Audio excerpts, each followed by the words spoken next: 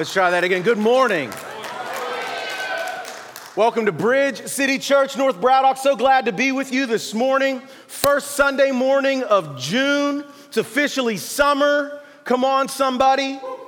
And it's officially the start of a new sermon series here at Bridge City Church. And I couldn't be more excited about this. Man, the next several months, not weeks. You're not just getting a 4-week appetizer.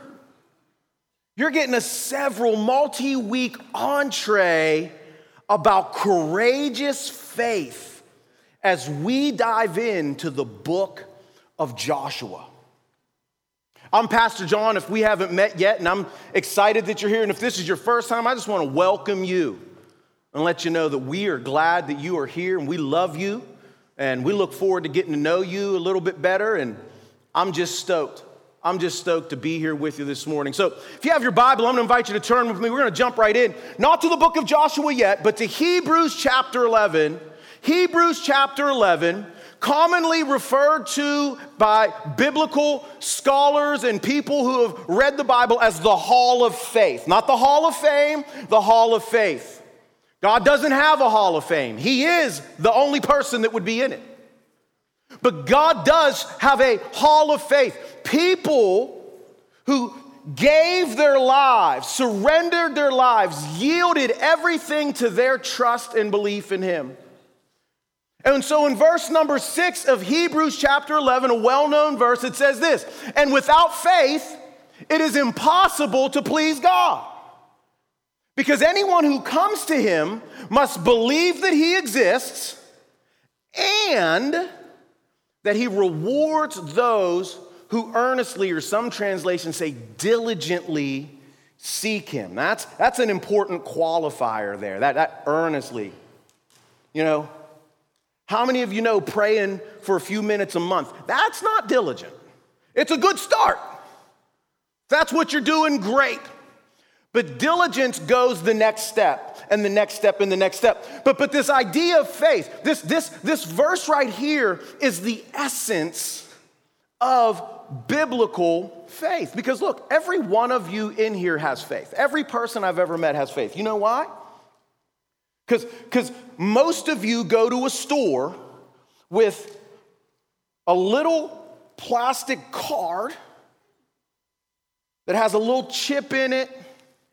And you expect when you go to that store that you can put this card in a device, or if you slide it through a device, that will render legal tender for the goods or services that you are consuming. That's faith. Now, some of you have great faith because you go with this card and there ain't nothing on this card. I'm just saying. And you're praying to God. Your prayer life gets real vibrant. You're like, "Oh, Jesus, let the check have cleared. Come on." Or, "Oh, I hope Duquesne Light didn't cash that check yet. Oh, come on, help me." But see, everybody has faith. Everybody has a belief. Right now, none of you gave a second thought to the fact that the chair you're sitting on would bear your weight. Because you have tested chairs, or you have tested your card. You have tested so many things in your life over the course of time that your faith actually becomes knowledge. And that's what God is trying to get us to. He's trying to get us to the place where we're not just hoping that it'll do something. And that's good, because you'll hear next week, verse 1 of Hebrews chapter 11, faith is the substance of the things you hope for. So hope is the beginning of faith, but knowledge is the end of faith. That even though everything in my world around me says otherwise, I know God is going to show up for my good. See, and that's why this verse is the essence of biblical faith. Because you have to believe that God exists. There's a lot of people that don't believe that God exists. Or they say they believe in a God, but their life doesn't reflect that they believe in any God, let alone the one true God. Right? Because you can say, "Oh, I believe in God," and that He's the king and creator of the universe. He's all powerful. He knows everything. I believe in that God, but I don't believe I should do any of the things that He said that I should do. So you have to believe that God exists, but you also, right, biblical faith is that you believe that He's good. He's a rewarder. He's a provider. right? How many of you are parents and you love to give your kids treats, right? Come on. Our Father in heaven loves to reward us when we diligently seek him. And so this is the essence of biblical faith. But this is why we struggle with it as people. This is why it's easier for us to believe in our credit card or in the chair that we're sitting on than it is to believe in God. First and foremost, because we can't see God. We can see our credit card. We can see the chair. We can see other people sitting in the chair and be like, they haven't fallen yet, so I can trust this chair, right?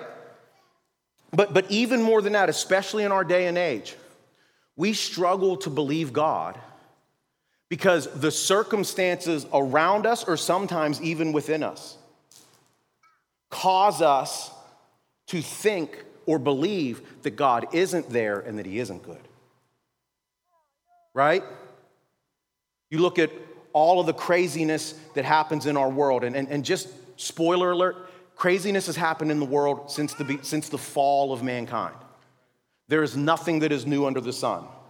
And that's why I'm very even cautious, because when we talk about faith as we get into this, I personally believe that media of almost every sort is a tool of the devil. I'm not saying that it is the devil, I'm saying that the devil uses it. Why? Because social media, mainstream media, all of this stuff, it precipitates and encourages us toward offense. And offense is the bait of Satan. And so he knows that if he can get the world offended enough, offended at their government, offended at their neighbor, offended at people that look differently than them, offended at anything, then he has a place to operate and move, right? So faith is hindered by the fact that if we're honest, we look and we say, what I'm seeing and what I'm experiencing right now is making it difficult for me to believe that God exists and to believe that he's a good rewarder. But there's another aspect of faith, and this is what I want us to focus on today as we go into this sermon series, is that there's a reality of faith that when we do acknowledge that God exists and we're willing to give him the benefit of the doubt that he's good and he's got our best interests in mind, that when God then calls us to do something great, something big, something beyond our ability. A couple of weeks ago, our lead pastor, Pastor Rick Paladin, was here, and he said a very poignant statement, and I hope you caught it. God always calls you to one level beyond where you could do it on your own. Because God wants us to do things where we have to depend on him, so that when we do those things and people say, wow, how did that happen in your life? We can't take any credit. Even salvation is like this. In Ephesians chapter 2, it says, it's by grace that you have been saved through faith. This is a gift of God so that no one can boast. How did you get your life together? I didn't, God did. Because I believed that he exists and I believed that he was good. And so I want you to hear this today.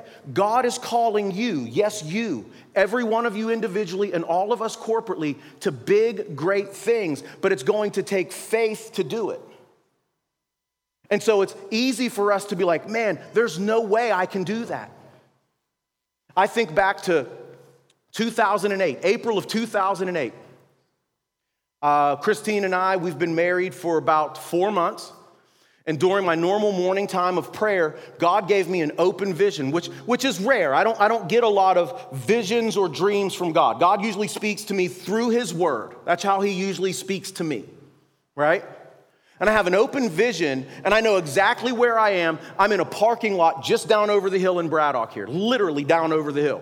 You get on Yost Boulevard, go down the hill, you will run into the parking lot that I could see myself looking out of my eyes through.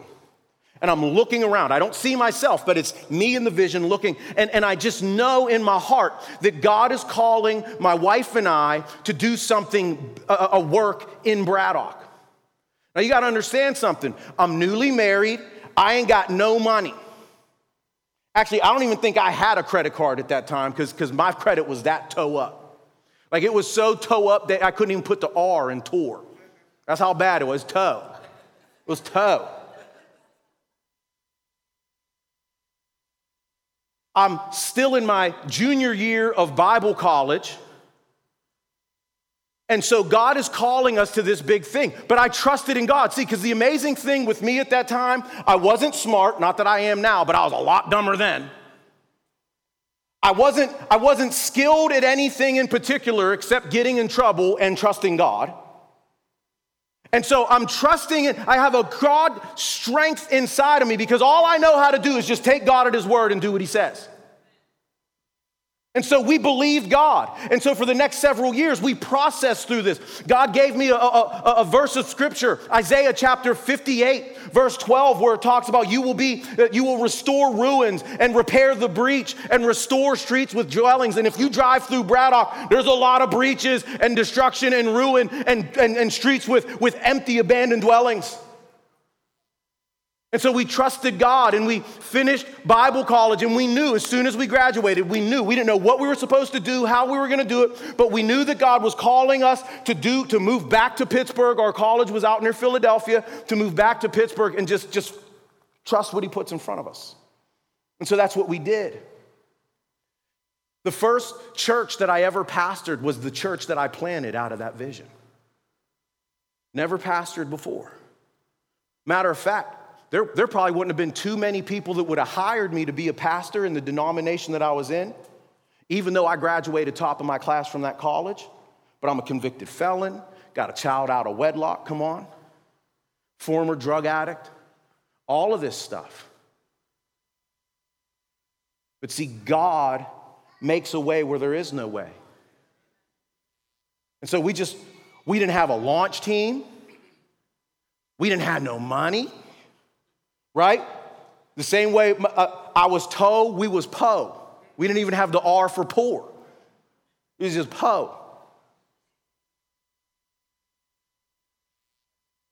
And on September 26, 2010, we launched a church in the Braddock Elks Club, a place that had no heat and no air conditioning. A place where they would have raves and like parties on Saturday nights until like 5 a.m. So me and the guys from my men's home, we had a men's recovery home, that was my launch team. A bunch of former and unfortunately current drug addicts. That was our launch team. Go in and set up and we would have church. And you know what God did? God took the 25 or so people that we launched that church with and within a year turned it into 70 people. We saw so many people get saved. So many people get saved. Actually, God grew our church in the coldest month of the year that is typically the lowest attended month of the church and the lowest giving month in the church, February. God grew our church. We had exponential growth in the coldest month of the year in a building with no heat.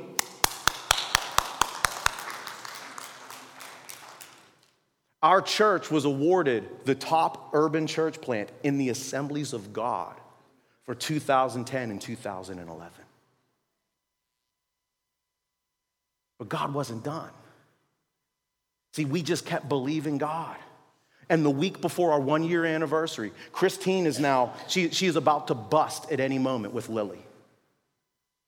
We're living over in East Liberty. And on the Saturday night before the week before our 1-year anniversary, our house was broken into and we were robbed. They took everything. They took the computer that we ran the worship software off of. They took the projector that we projected with. They took everything. Took our TV, everything. I mean, all we had was like a little computer monitor TV. It wasn't even Levita Loca. I'd have been embarrassed to steal that TV. I'd have filled my arms with something better. And that night, I was up all night dealing with detectives, wondering what to do. And at 6 a.m, a very good friend of mine, a pastor who was a part of the ministry that was planting us, called me, and I picked up the phone, and he said, and he doesn't say hi, he just says, I'm so excited for what God is about to do in your life. Because he understood how faith worked. And I didn't even know, could I go to church that day? My wife is pregnant, she's shook up. We had baptism, we had 14 brand new believers scheduled to be baptized that day. We were getting ready to bless out my assistant pastor who was going to go plant a church of his own. And I'm like, I got to be there. So I show up at church 5 minutes before church starts. No computer, no worship projection, just the anointing and power of God. And God moved in that way so powerfully that we ended up baptizing 18 people because 4 more people gave their lives to Jesus.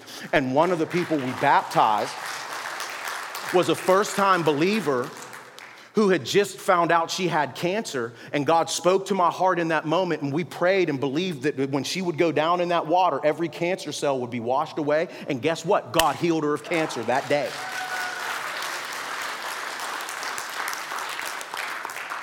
Why is that important?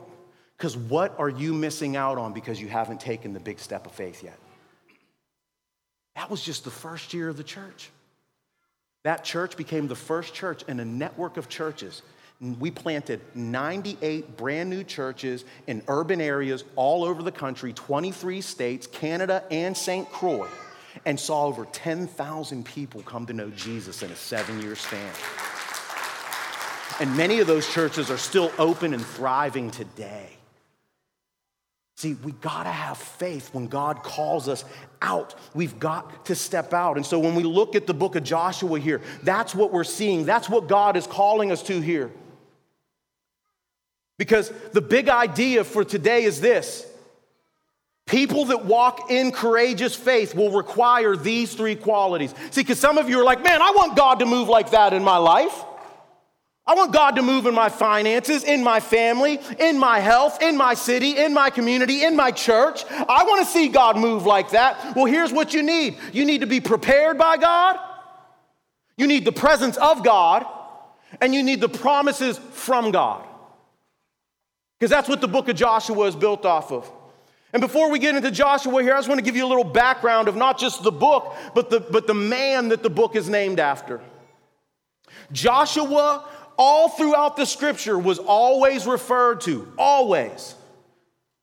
Not as the leader Joshua, the apostle Joshua, the prophet Joshua, the mighty warrior Joshua, as Moses' assistant.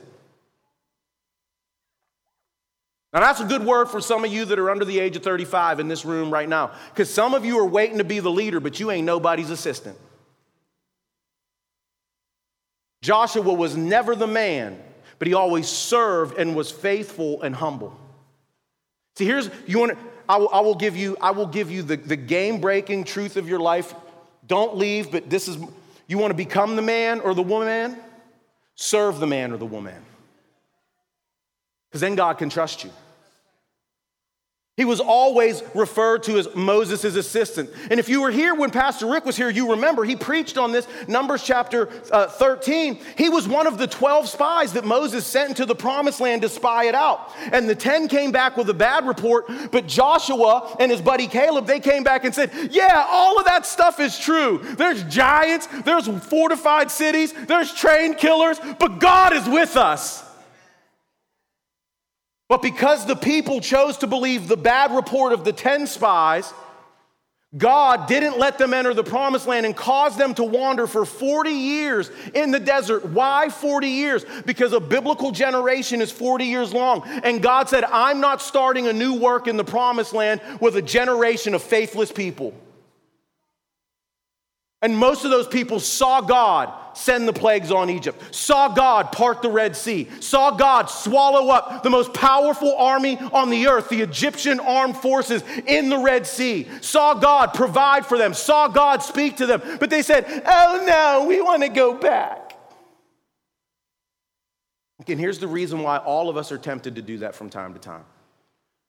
Because familiarity makes us comfortable. We like what we know. And faith is the substance of things hoped for, being certain of what you do not see. And so my hope over these next several weeks is that you learn to not walk by sight, but to live by faith. See, and here's the kicker, guys. This is something that just hit me as I was preparing for this message. You ready for this? Joshua, even though he gave a good report, he still had to wander for 40 years too. You want to talk about aggravation. Let that have been me. About 2 months in, desert's hot, ain't got no new clothes, people stanking. Come on, be real. The Bible's real. Some of you need to smell the Bible. They didn't have showers. They didn't have Old Spice. They didn't have drive-through. They ate bread that they hoped fell from heaven every morning.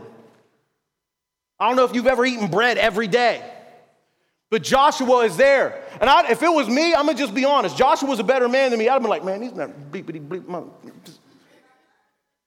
I'd have been going over to Caleb's tent like, yo, man, I'm sick of this walking around, man. I have faith. Why God ain't blessing me? I gave, I served, I was at church every Sunday. Why ain't I getting mine now? That's not faith. That's entitlement. Be careful. Be careful. We see Joshua was a man of faith who just humbly not only served his leader, but trusted God. And he was called by God to go across a river that they didn't have a bridge.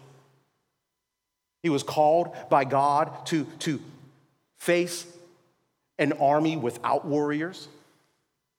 He was called by God to take fortified cities with no ability to do so. He was called by God to fight giants. He was called by God. I want you to get this. Let's throw that slide up there. There were millions of Israelites that he was responsible for.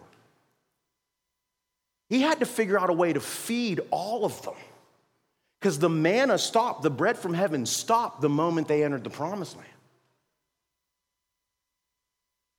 Joshua had all these reasons to question himself and to question God and to question his calling, but he never did any of it.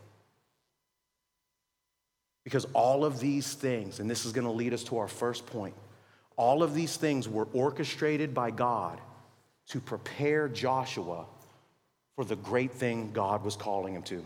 Turn over to Joshua chapter 1. Joshua chapter 1. We're going to read the first 9 verses, and we're going to break it up as we go. Joshua chapter 1.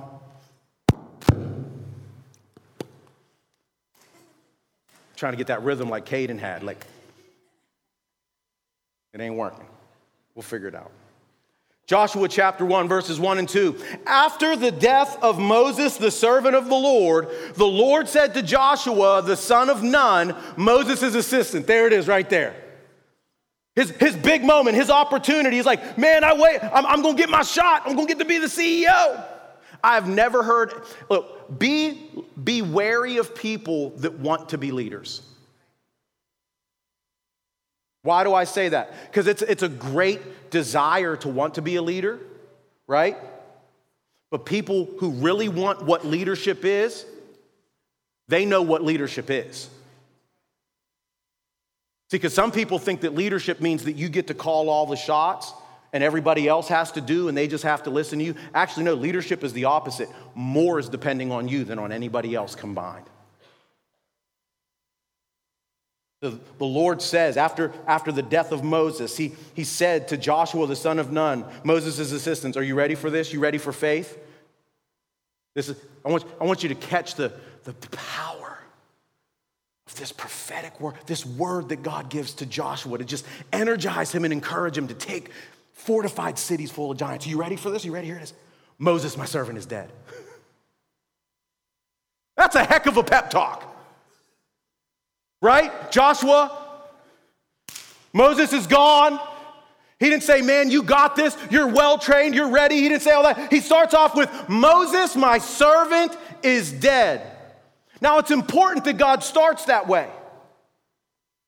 It's important that God is basically coming to Joshua and telling him the truth. Here's the deal. So why did God start his pep talk like this? Well, there's 2 reasons that I think that God did this. The first one is this, is because there was no one else left for Joshua to rely on but God. Up until this point in his life, Joshua could follow Moses. Joshua could get wisdom from Moses. Joshua could get advice from Moses. Joshua could get support and encouragement from Moses. And God wanted Joshua to know, Moses ain't here now. It's just me and you, bro. See, and some of us need to get that in our mind, because some of us, we go to Facebook, we go to friends, and we should do all of that. But if God isn't your main and primary support system, then you are in trouble. You will never walk in faith until you know that God is all you got. The second reason why I believe he told Joshua that Moses is dead is because here's the thing. God didn't want another Moses. He wanted the only Joshua. He crushed what we call today the imposter syndrome out of the way. You know how many pastors and preachers and ministry people I grew up with in school and in ministry over the last decade and a half? They wanted to preach like T.D. Jakes. God didn't call you to be T.D. Jakes. He called T.D. Jakes to be T.D. Jakes. He called you to be you. Stop trying to be Maverick City and be you. And young people, stop trying to dress like everybody else. Dress like you. Stop fronting. Stop fronting and be the man or woman of faith that God called you to be, in alignment with God's word.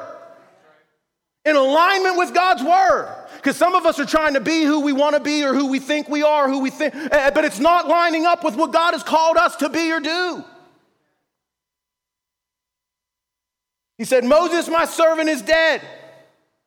Get ready, because I have a job for you. Verse 3, every place the sole of your foot will tread, I have given you. Woo-ha, shakuta.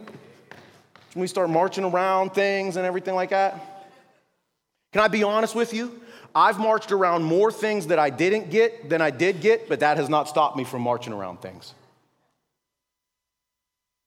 That's what faith does. Makes you look silly. Makes you say, God, it's on you. This ain't on me. Verse 4, from the wilderness and this Lebanon as far as the great river. So God's telling him the geography, the promised land that he promised to Abraham, Isaac, Jacob, and all through the hundreds of years. He said, I'm going to give it to you right now, the river Euphrates, all the land of the Hittites to the great sea towards the going down of the sun shall be your territory. And here's the thing I want us to get right now when it comes to the preparation that God does for us. You ready for this? Everything that Joseph had endured had prepared him for this moment. Every trial that you're trying to run away from or pray your way out of might be God's grace and providence to you to prepare you for the great thing that you didn't know that he wanted to do because it was too big for you to envision.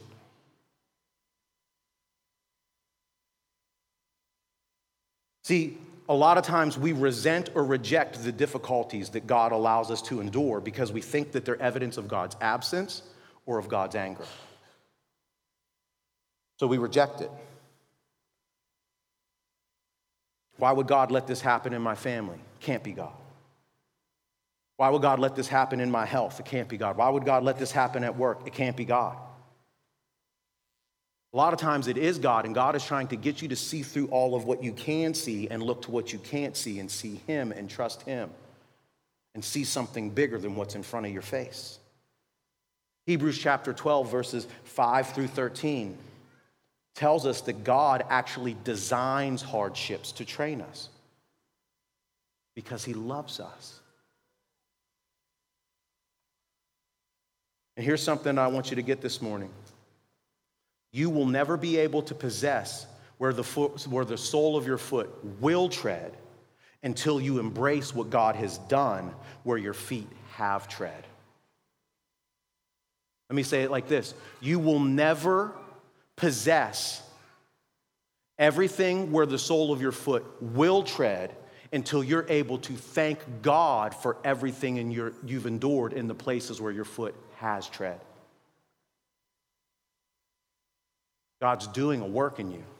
He's preparing you for something bigger than a 9-to-5.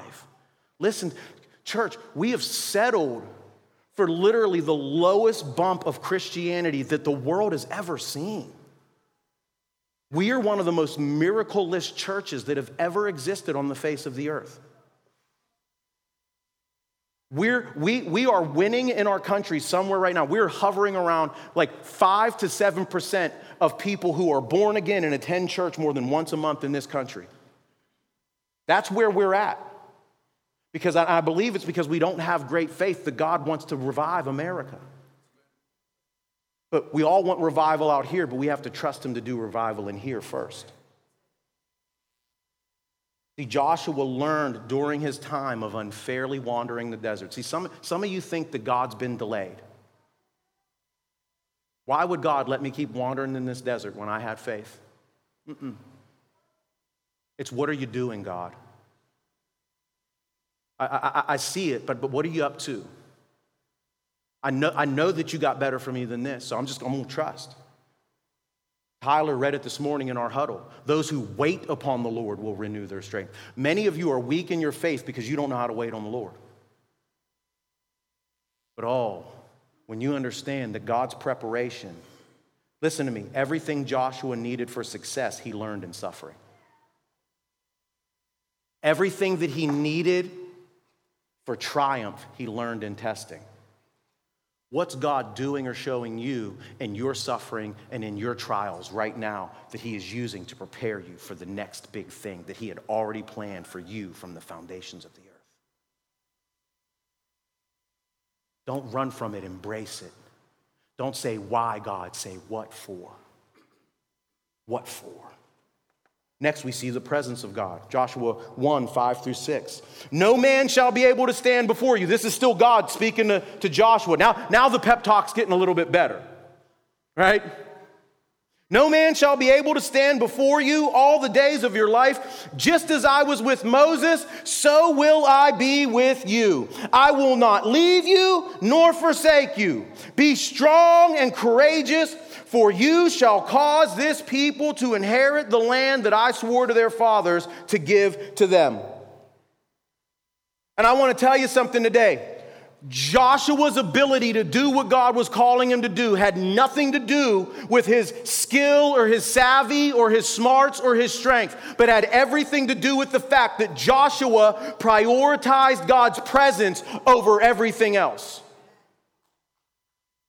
Over everything else. I don't got time to stand in that worship service. I got to go do great things for God. Yeah, have fun with that. Good luck. Good luck trying to heal somebody and you can't spend 2 seconds in prayer. Good luck trying to cast a devil out of somebody and you can't. Man, it's been 19 minutes we've been singing his songs. Oh, I don't like going to that campus. He preaches so long. Fine, go be faithless somewhere else. Go ahead. You say, well, how could you say something like that? God let a whole generation of faithless people die because he didn't want to work with them because they didn't want to work with him. Gideon took 300 and overturned a nation.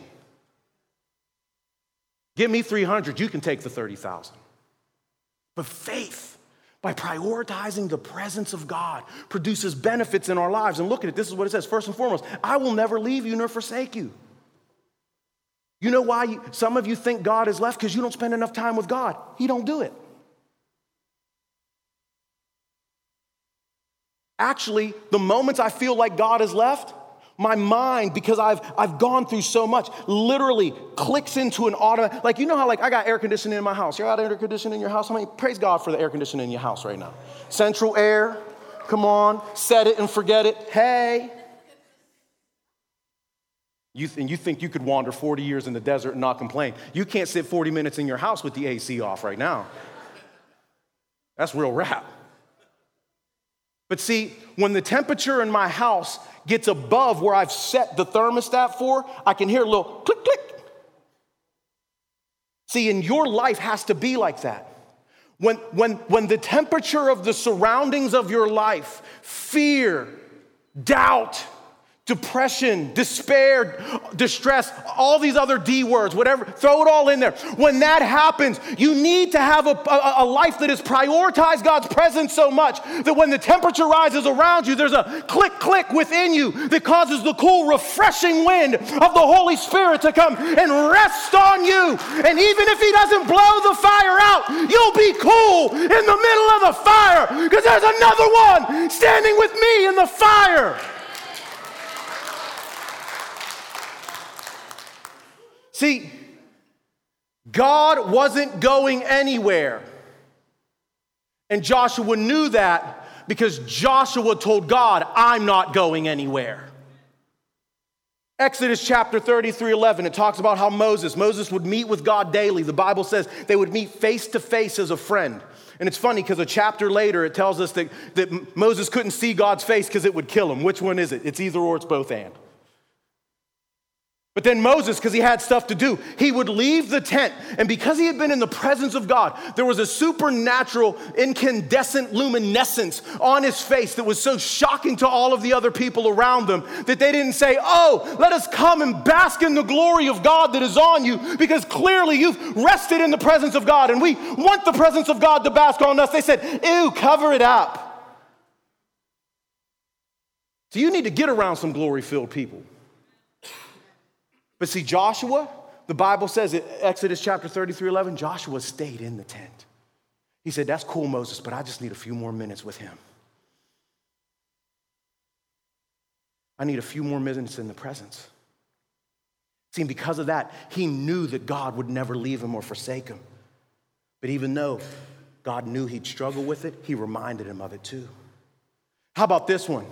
No man will be able to stand before you. Now, all of my Lord of the Rings fans are like, well, I am no man. Doesn't mean that women would slap him around. I'm just saying nobody. No one will be able to stand before him. Why?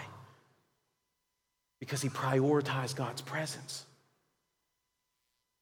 How many of you have seen The Lion King? The original one, not this nonsense. Disney can't make a new movie, so they just make real versions of the cartoons are all better. All the cartoons are better. I'm not knocking all the cartoons are better. All of them. Lion King.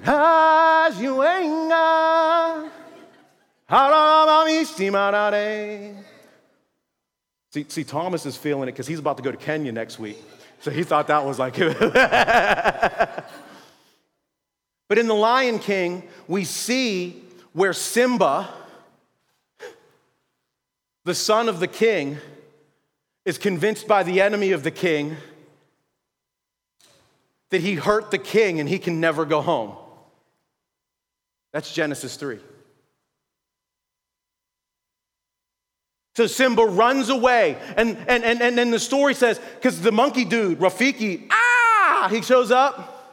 I hope my little voices are keeping you awake. They're entertaining me. I feel like Robin Williams. But Rafiki comes and reminds him. He's like, you've forgotten who you are. That's the gospel. That's salvation. But see, there was a moment before Mufasa died when Simba, because he's a little rascal, he goes into that dark place. Dad, what's that dark place over there? Simba, it's Cleveland. No. It is Cleveland. But in the movie, it was the Elephant Graveyard, which is Cleveland. It says, never go over there. Wherever the light touches. Now, maybe Simba thought he was going to be evangelistic and say, I'm going to bring the light to the darkness. No, he just wanted to go over there and be a fool. And he got himself caught up with the hyenas, right?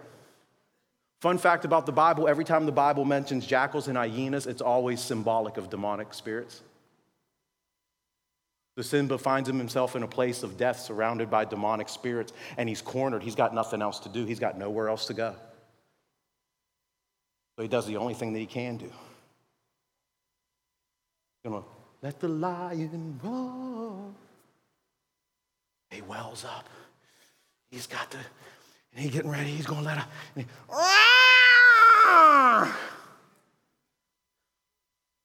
Not the most frightening thing to the jackals. Actually, the jackals start laughing at him, don't they? Well, Simba's he's a cub of faith. So he says,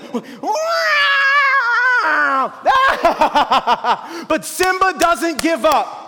And on the third time Simba opens up his mouth, he begins to start screaming. But now there's a mighty roar overdrubbing his little baby squeak. And that's because his papa was there with him. And I want to tell somebody today, if you will just keep growling, it ain't your little growl that's going to scare the demons away. It's going to be the power of the mighty Lion of Judah roaring on your behalf, because you said, I'm going to prioritize presence with my king. You can't do it on your own. Stop trying. Please, for the love of God, for every counseling program and rehab program and every other great program out there, for the love of all that is good, stop trying to do it on yourself and give it over to God, because He alone can help you and will help you and will never leave you or forsake you. That's the great thing about treatment, man. It helps you, but then you leave. I love treatment. I love it. But you know what? I got a counselor that never leaves. Never leaves me. He never leaves me. He never forsakes me. And you know why? Because I'm never going to leave Him. I'm going to prioritize the presence of God in my life. And I love this because He says, and as I was with Moses, so will I be with you. Fun fact about this, remember how I said the manna, the bread that came every morning to feed them so they didn't have to try to feed themselves? Give us this day our daily bread. Sound familiar? The same way that stopped when they entered the promised land, you know what else stopped? God's physical manifest presence. You remember the Bible story, God led them during that 40 years in the desert as a pillar of cloud by day and a pillar of fire by night. Pretty awesome. It's even more awesome when you understand what it's like in the desert. Because in the desert, when it's daytime, the sun's out, there's no water and there's no shade. But clouds bring shade and bring water. And in the desert, when it's nighttime, as hot as it was during the day, it's that cold at night. And it's dark. But fire brings light and heat. Some of you need to know that God is with you. But see, Joshua, God said, as I was with Moses, so will I be with you. God was not talking about the physical representation of Him being there, because that went away. But He said, it's not about what you see, it's about what you believe. It's not about a physical, visible manifestation of God. It's about relational interaction that you get by prioritizing the presence of God in your life. Because God's presence was never intended to be on the outside. It was always supposed to be in here.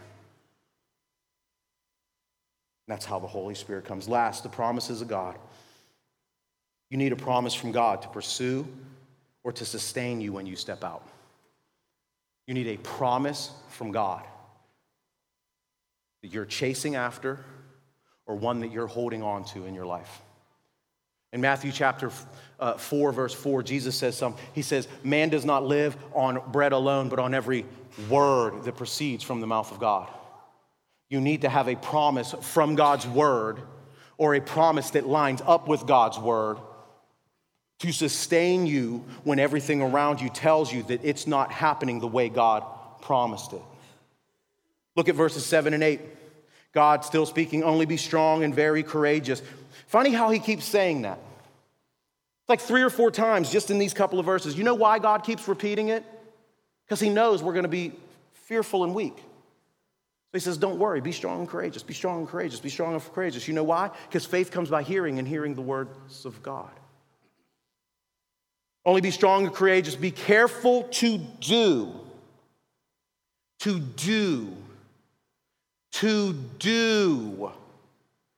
according to all the law that my servant Moses had commanded you. At this point in time, the only Bible that existed was the first 5 books of the Bible. That was it. It's the law of Moses. Genesis, Exodus, Leviticus, Numbers, Deuteronomy. And so God is telling him, do those things. See, because here's the fun thing about faith, right? It rests and is empowered on the word of God. Be sure to do them. Do not turn from them to the right or to the left, so that you may have good success wherever you go. This book of the law shall not depart from your mouth, but you shall meditate on it day and night, so that you may be careful to do all that is written in it. For then you will make your way prosperous, and then you will have good success. I'm going to have Caden come up to get on the keys so we can land this plane and get you home.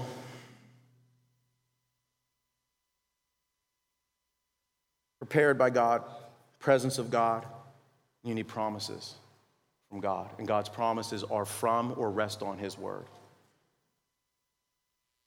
See, holding fast to and obeying God's word leads to good success. You know, I told you about doing the ministry there in Braddock. And a couple of years into it, because of the good success God was giving our church, our very pagan and ungodly, atheistic mayor of Braddock at the time happens to be one of the U.S. senators from Pennsylvania right now, John Fetterman. Anti-God. Did a lot of good stuff. I ain't taking that away from him. But he is a man that is opposed to and hates God. But he was so nice, Giselle. They hate God. Giselle practices all kind of these mystical, spiritual things. So I'm not putting them on blast. I love you enough to tell you from jump right now. But that didn't keep me from having a friendship and relationship to them. They'd come to our kids' birthday party. We go to their kids' birthday parties. We had a really, really good relationship. But see, when I first tried to meet Mayor John when we were launching the church, because, you know, good church planning strategy, you need to go and meet all of the civic leaders and we did all that. He didn't want nothing to do with me or my church because I was a pastor and I was a Christian, and that's just real rap.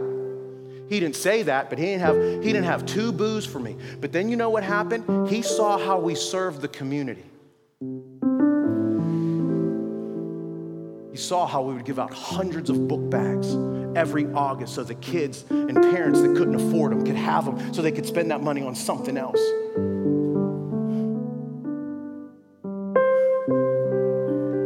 And he said this. He said, John, I don't like Christians, but I like you. Because most Christians don't walk what they talk, but you walk what you talk. I've shared the gospel with him several times.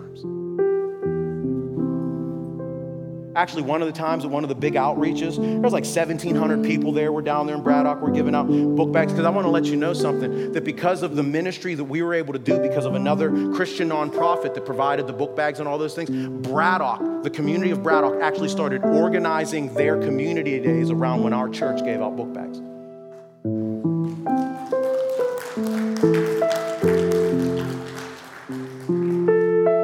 And I shared the gospel, man.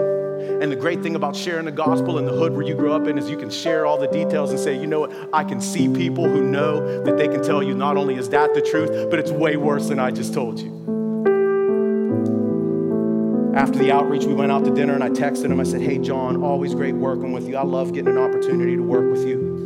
And he's like, same here, man. And he said the most powerful moment of the day was your impassioned statement about your life. He didn't know to call it a testimony, but he heard it and it touched him. And so because he saw all of these amazing things that we were doing, he has connections in the community, and he wanted me and my wife, this man who hates God, hates the church, but loves me, loves my wife, loves our church. He knows we're living over in East Liberty. He says, we want you in Braddock. And so he helped us find a house. And he connected me with a man who sold us our first house for $1.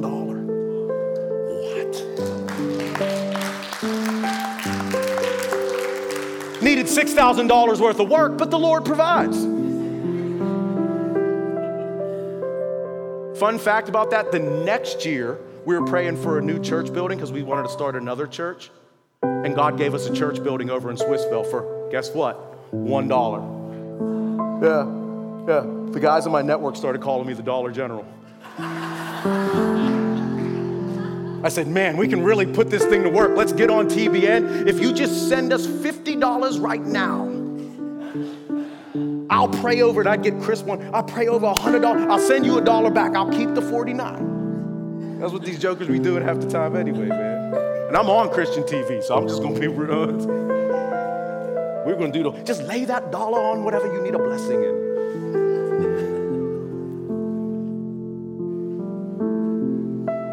And I remember being in that building, being in that house, wondering what the heck I got myself into. Braddock's a little ratchet if you haven't heard. It's not the place to raise a 1-year-old baby girl who wasn't quite 1 year old yet, or a wife who never lived in the hood. And I'm trying to rehab this house and nothing is going right. And I just remember, man, I just remember getting on my knee, and I mean, this place was full of roaches, man. Everything was messed up.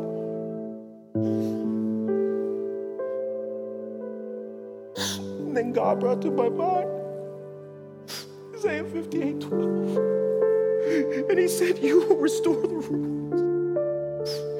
You'll be the repairer of the breach. You'll restore streets with dwellings.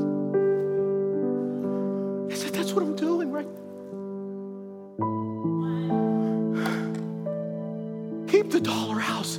My dad reminded me that I was on task and I was on track and he was going to do more because he never leaves me nor forsake me. I had a promise from God, and I'm here to tell you today, there's a reason why I ain't pastoring a church in East Poughkeepsie, New York, or Phoenix, Arizona, or somewhere in California, but I'm right back in North Braddock. I needed a higher vantage point to see the promises of God come to pass over the hill so people's lives can be changed, souls can be saved. Come on, somebody. What does God have for you? What promises does he have for you? What's he gonna do? What have you let dwindle? What fire is almost out that you need to fan with the flame of faith? Come on, somebody. It's time for the church to arise with courageous faith. Courageous faith. Stop crying about the news and do something about it. Come on, somebody. Oh.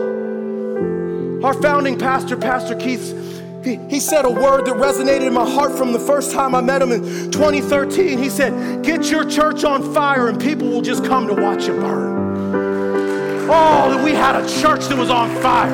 A church full of faith. Come on, somebody.